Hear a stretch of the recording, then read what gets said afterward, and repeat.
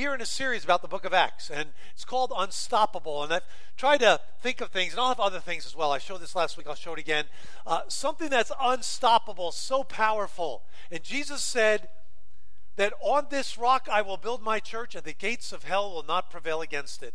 Church is unstoppable. There is no plan B. Plan A is you and me, part of the universal church. We know it's not a building, but the church began in Acts chapter 2, about 30 A.D., when the Holy Spirit took up residence in the hearts and lives of believers, and the church became this unstoppable force. And we're going to study the story of the church, which is part of your story, because you're here today, here worshiping our Lord and Savior, Jesus Christ. The bottom line of our talk is this: Jesus will return physically to this world during the great day of the Lord to establish his kingdom. In the meantime, believers are to walk worthy and battle faithfully as they impact this world for Jesus Christ. Hey, Jesus will return. He promised it. It will happen. Nothing will stop him. Nothing will slow him down. And yet in the meantime, God's given you and me a mission. We have a purpose. And I hope today you rejoice in that purpose. You know you're here for a reason. That is ultimately to give glory to Jesus Christ, because he is the one that made us and created us and knows exactly who we are and yet loves us intimately. The key verse of our series is this, right at the beginning of the book of Acts, Acts 1:8. Jesus told the disciples this: you will receive power when the Holy Spirit has come upon you. I want to ask you today, the same Holy Spirit that the disciples received back in 30 A.D., is that the same Holy Spirit you have today? Of course it is. The same power they received is the power that we have within us. This amazing transition from the old covenant to what Jesus described when he did his last supper with his disciples. This cup is the new covenant in my blood. What did he mean by that?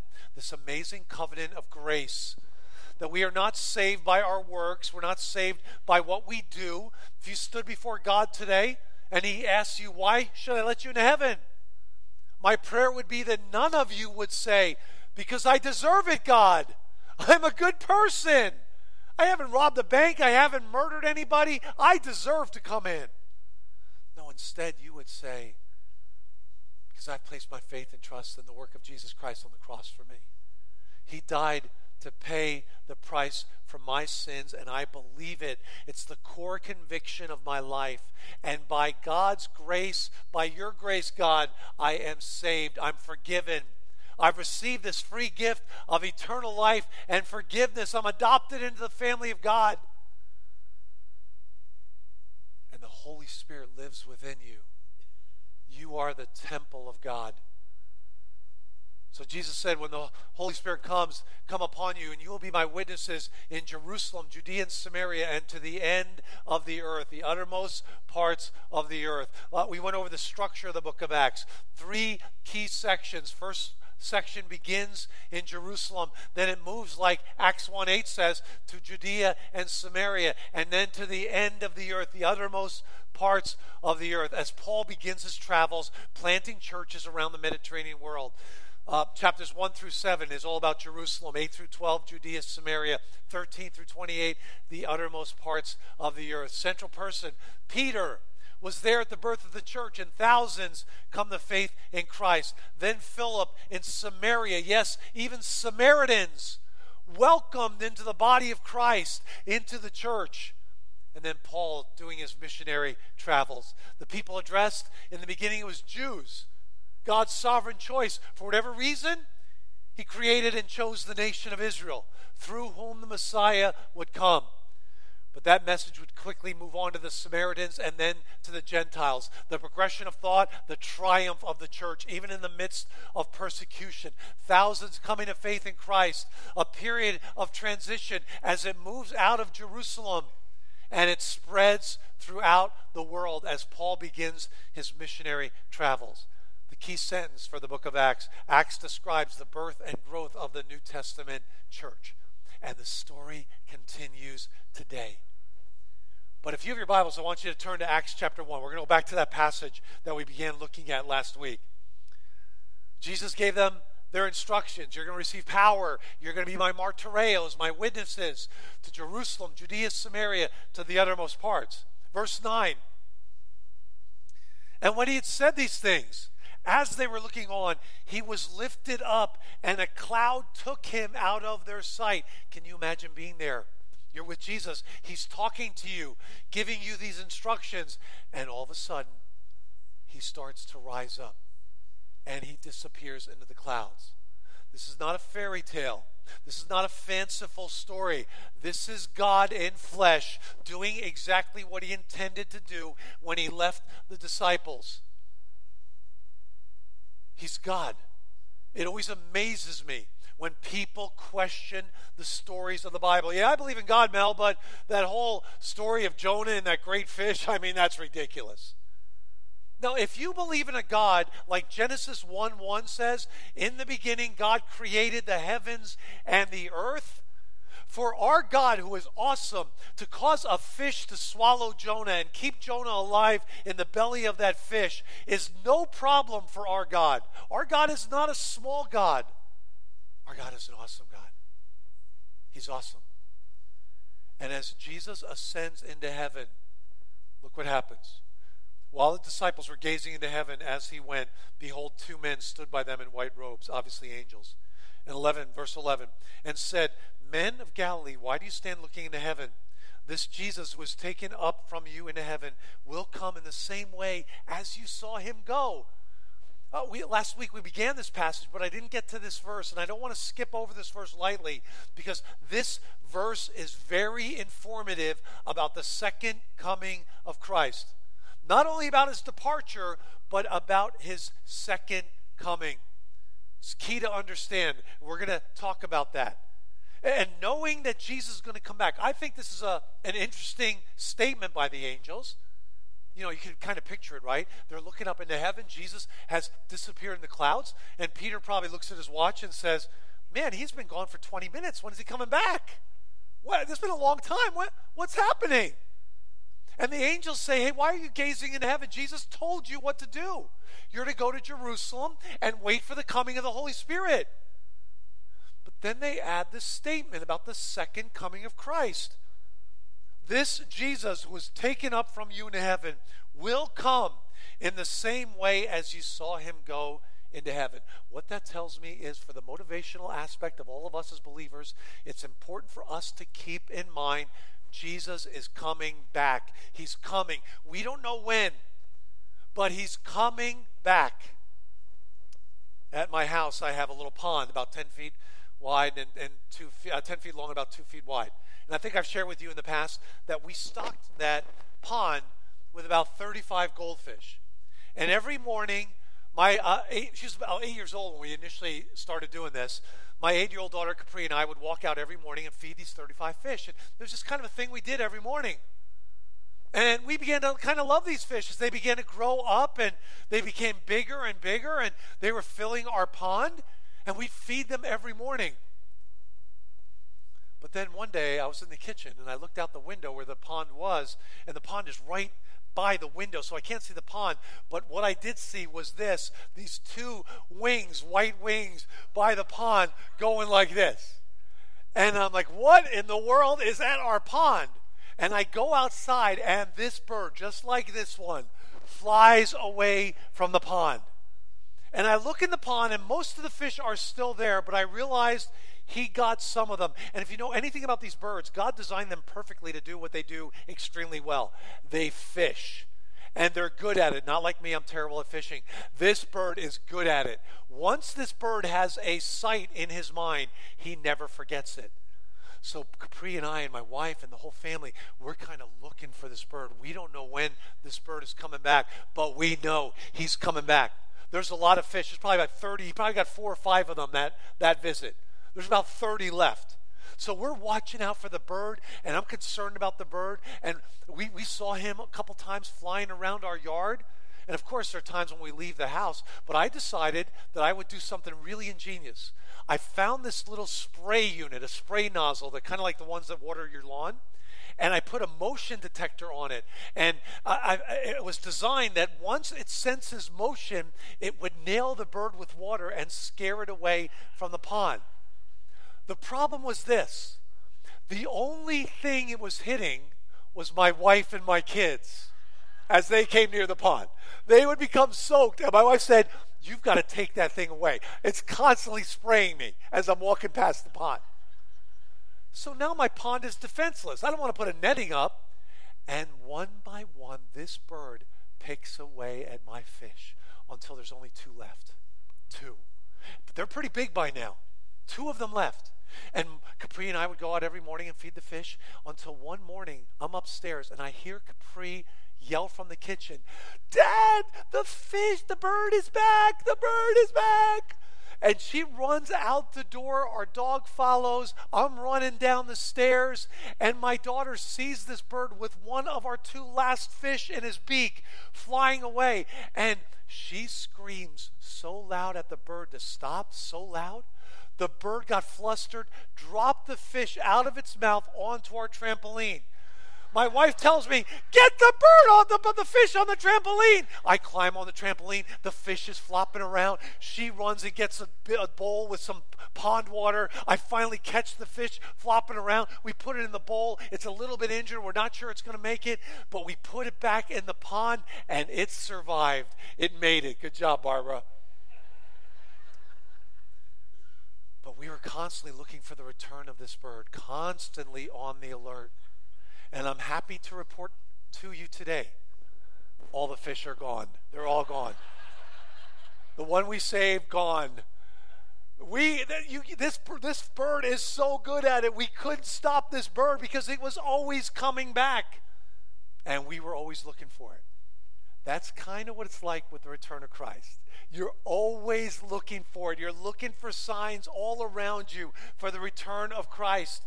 It's like you want to find out in what way today is the world fulfilling some of the prophecies about the return of Christ. Always alert to it.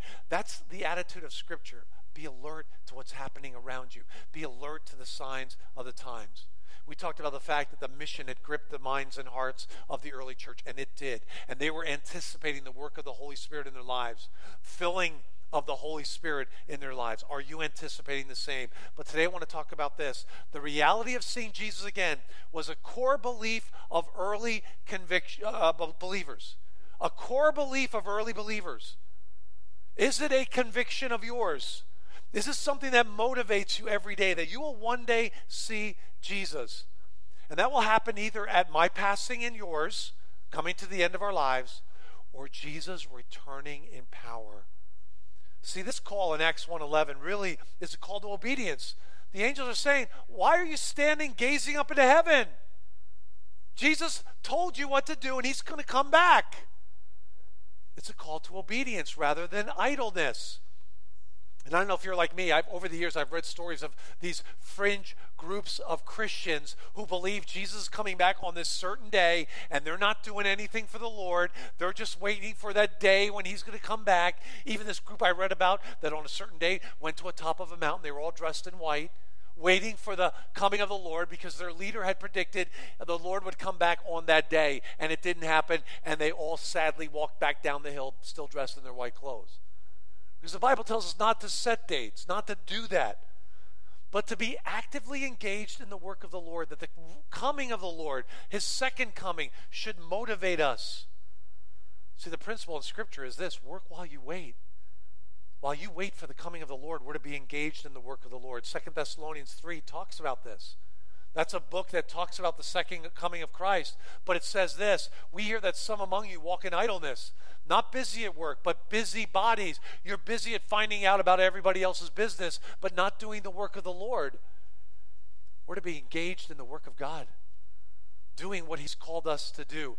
2 Timothy 4, a powerful passage. Paul writes it to his spiritual son, Timothy, who's a pastor. He writes this: I charge you in the presence of God and of Christ Jesus, who is to judge the living and the dead, and by his appearing and his kingdom.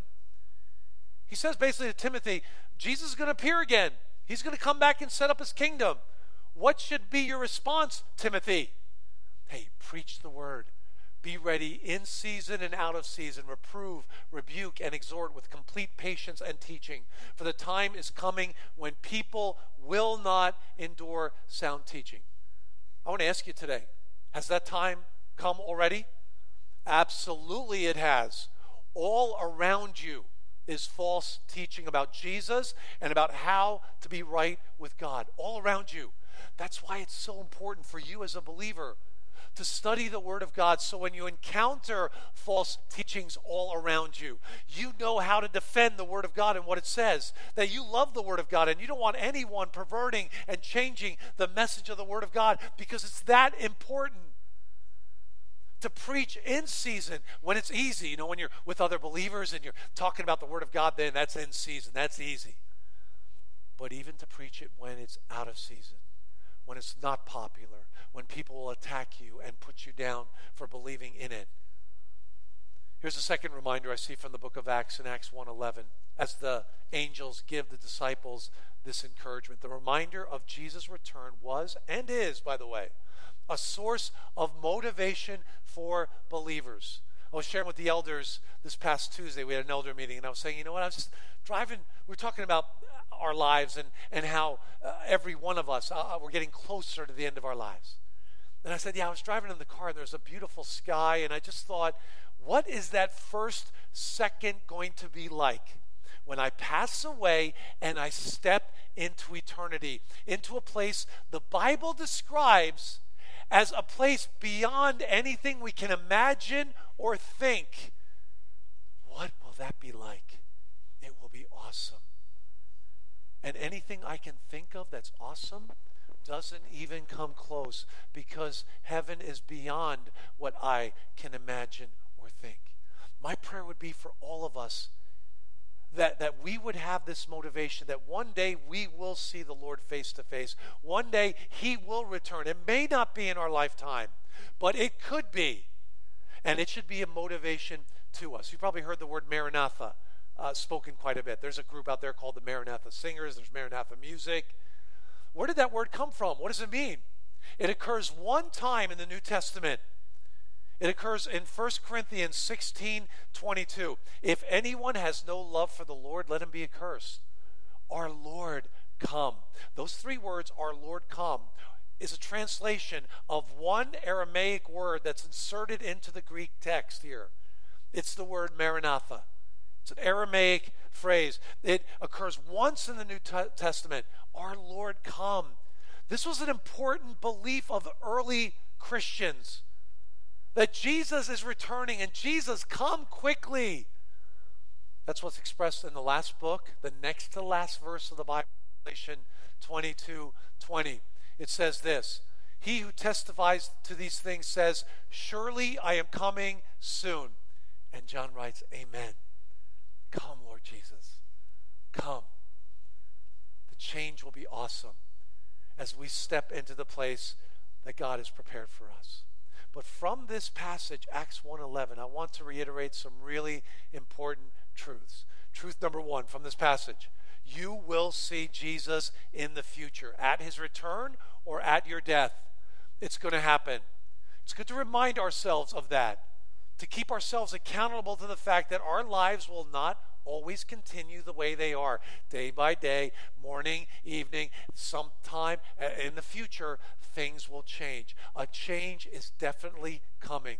We don't know exactly when, but it's coming.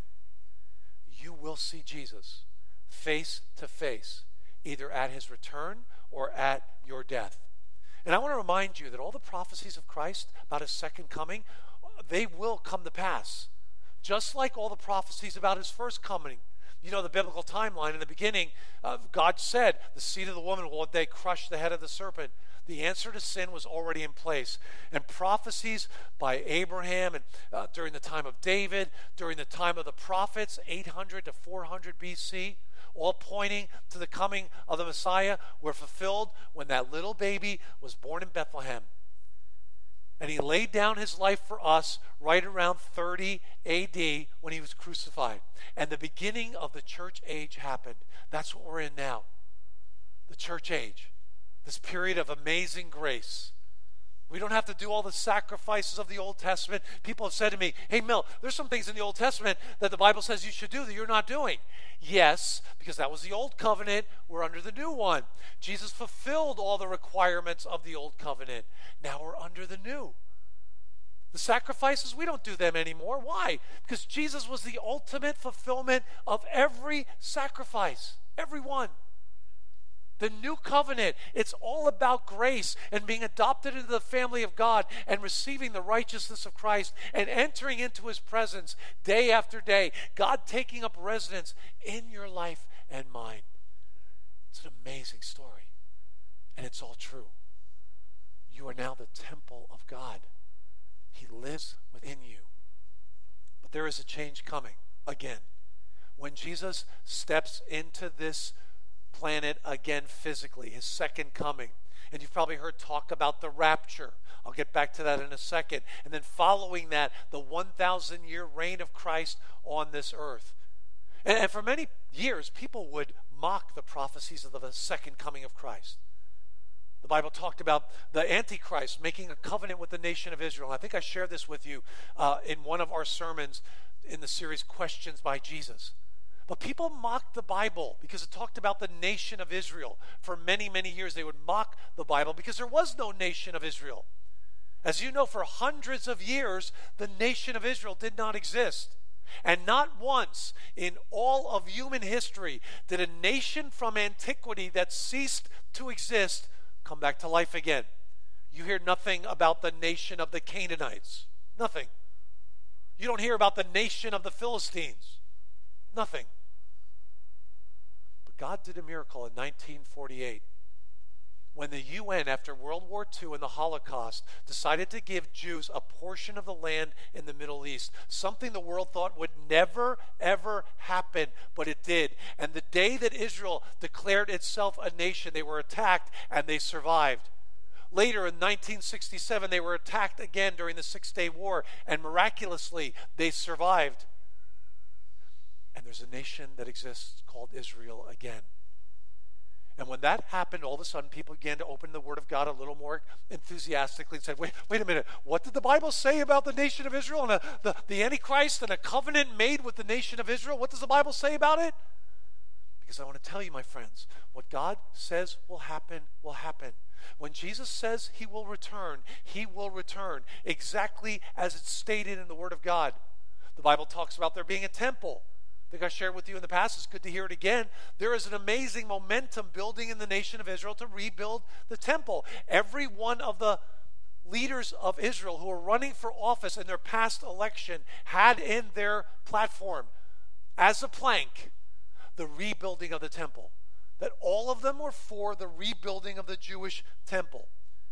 And that when I was there, our archaeologist tour guide took us to the Temple Mount. You see the Dome of the Rock on the top. He walked past there, took us to that side of the Dome of the Rock, and said, this is where the Jewish temple originally stood. The Muslims built the Dome of the Rock on the wrong place, thinking they were building it on the site of the Jewish temple, but they built it on the wrong place.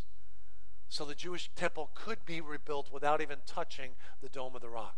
I don't know if you saw this news story just a few days ago. Again, a reminder to me, God, this is all about you setting up the world for what you said would happen.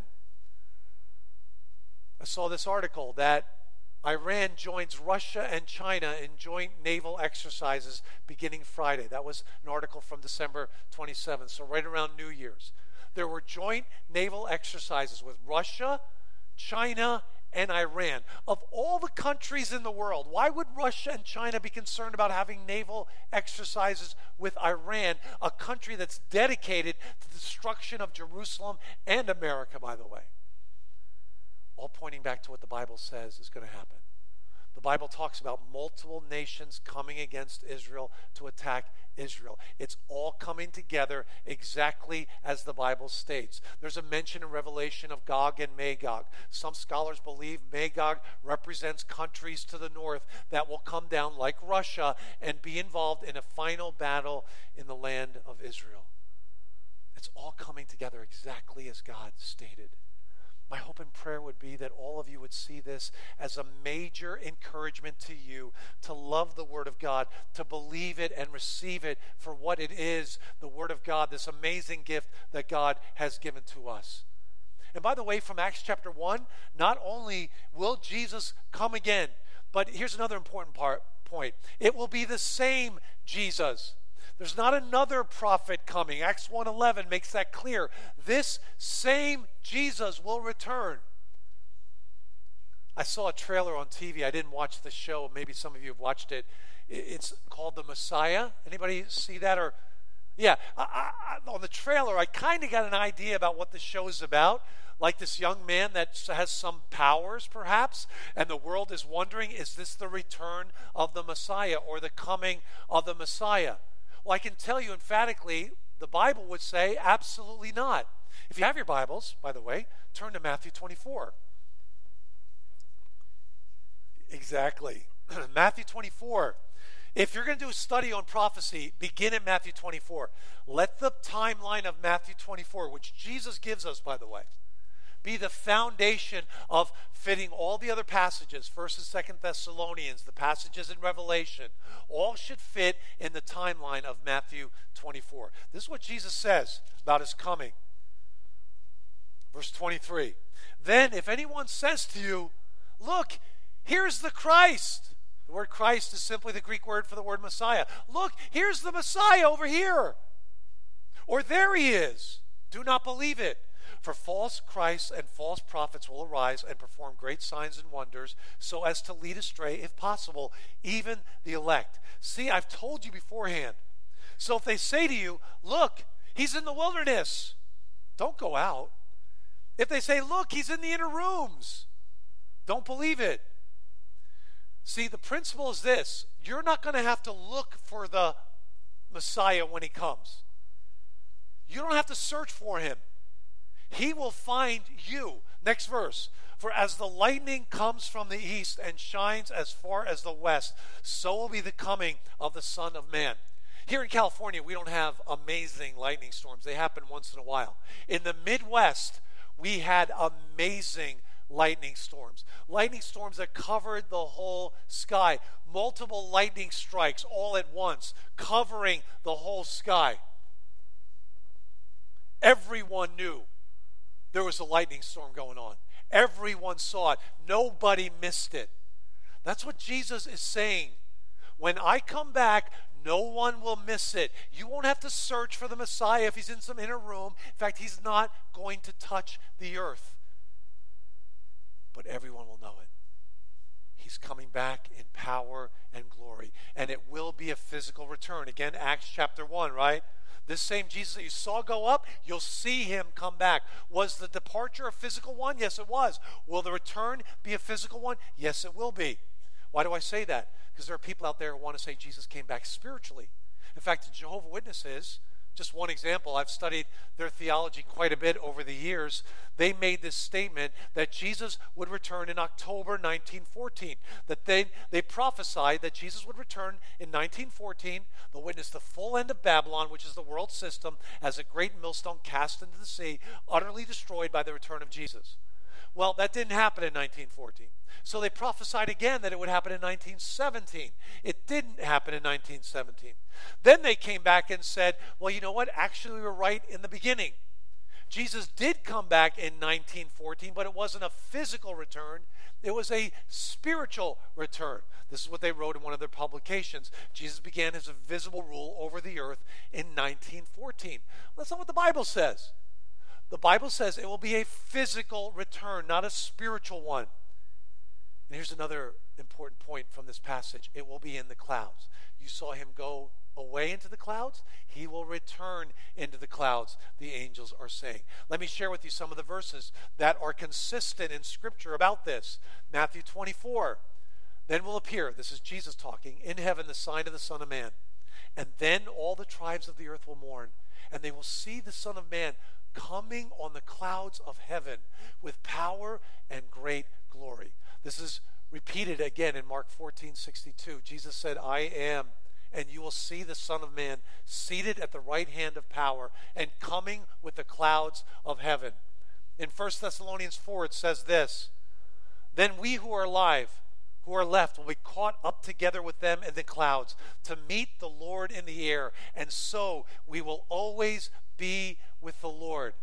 It's from this verse, by the way, that we get the word rapture from. The Greek word "caught up" was translated into the Latin translation of the Bible as rapturus. And it's that word from which we get the word rapture from. So don't let people throw you and say, hey, the word rapture isn't even in the Bible. Well, that means nothing. That word rapture is expressing what this verse clearly teaches. We will be caught up together with them in the clouds to meet the Lord in the air. You might say, well, Mel, that sounds so mystical. It sounds so fanciful. It sounds so magical. How could that ever happen? It sounds like a kind of a fairy tale. No, it's not. Remember, our God is an awesome God. God knows exactly where your heart's at. He knows where your heart's at. It's no problem for him to gather people that believe in him to meet him in the clouds. He's an awesome God. He's not a little God. And he's going to do exactly what he says he will do.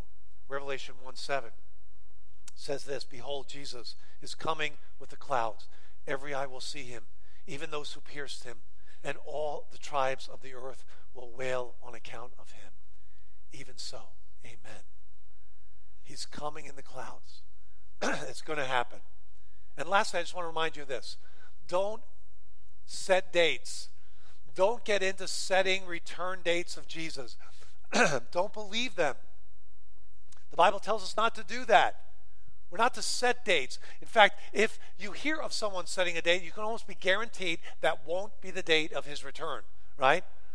Matthew 24 says this, "But concerning that day and hour, no one knows, not even the angels of heaven nor the Son, but the Father only. For as were the days of Noah, so will be the coming of the Son of Man.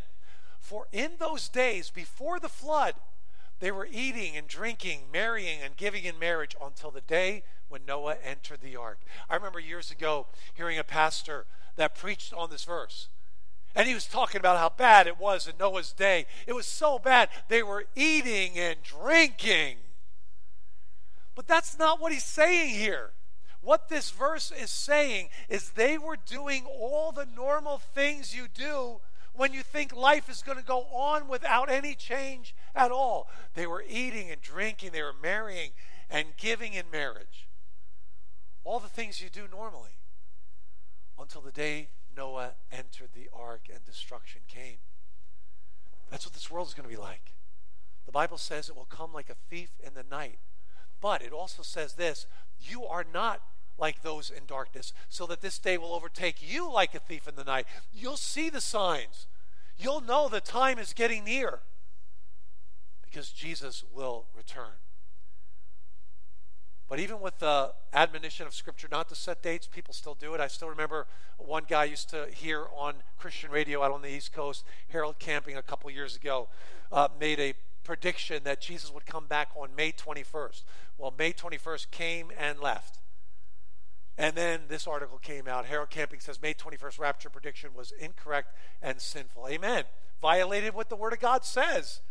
Don't set dates, but be alert to the signs of the times. Jesus tells us not to set dates. Only the Father knows. And we will one day, those who are left, will be caught up together with the Lord to meet him in the air.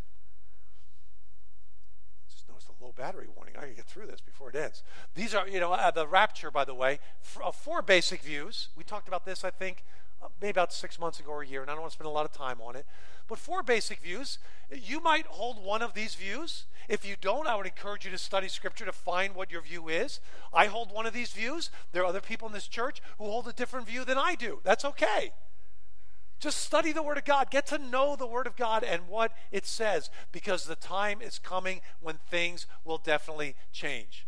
2 Timothy 2 says this, "Do your best to present yourself to God as one approved, a worker who does not need to be ashamed, and who correctly handles the word of truth." Know what the Word of God says. Build a position on what you think is going to happen on the end times. It's not a core doctrine of the faith, but it's something we should definitely be aware of and be a source of motivation for us as believers. So as we close, I want to give you 5 quick things.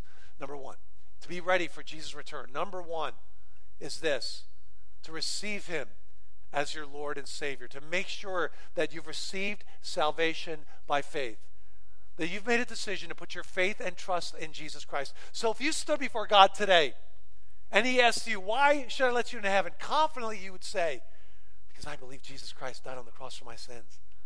My sins are forgiven. I've been adopted into the family of God. Make sure you've made that decision. You've settled your eternity. Here's the second thing. Evangelize people around you. Share what you know of Jesus with others. They need to hear it. It's that important. Don't keep it to yourself. That's one of the most selfish acts of all time, to keep the good news of Jesus to yourself. Lastly, actively serving Christ, to be engaged in the work of the Lord, to deepen your walk with Jesus, to make sure that you're growing in your faith and becoming more like Christ, like the video said right before I got up this morning. And then lastly, yielding to the Lord daily, allowing the Holy Spirit who lives inside of you to fill you up. Because the reality is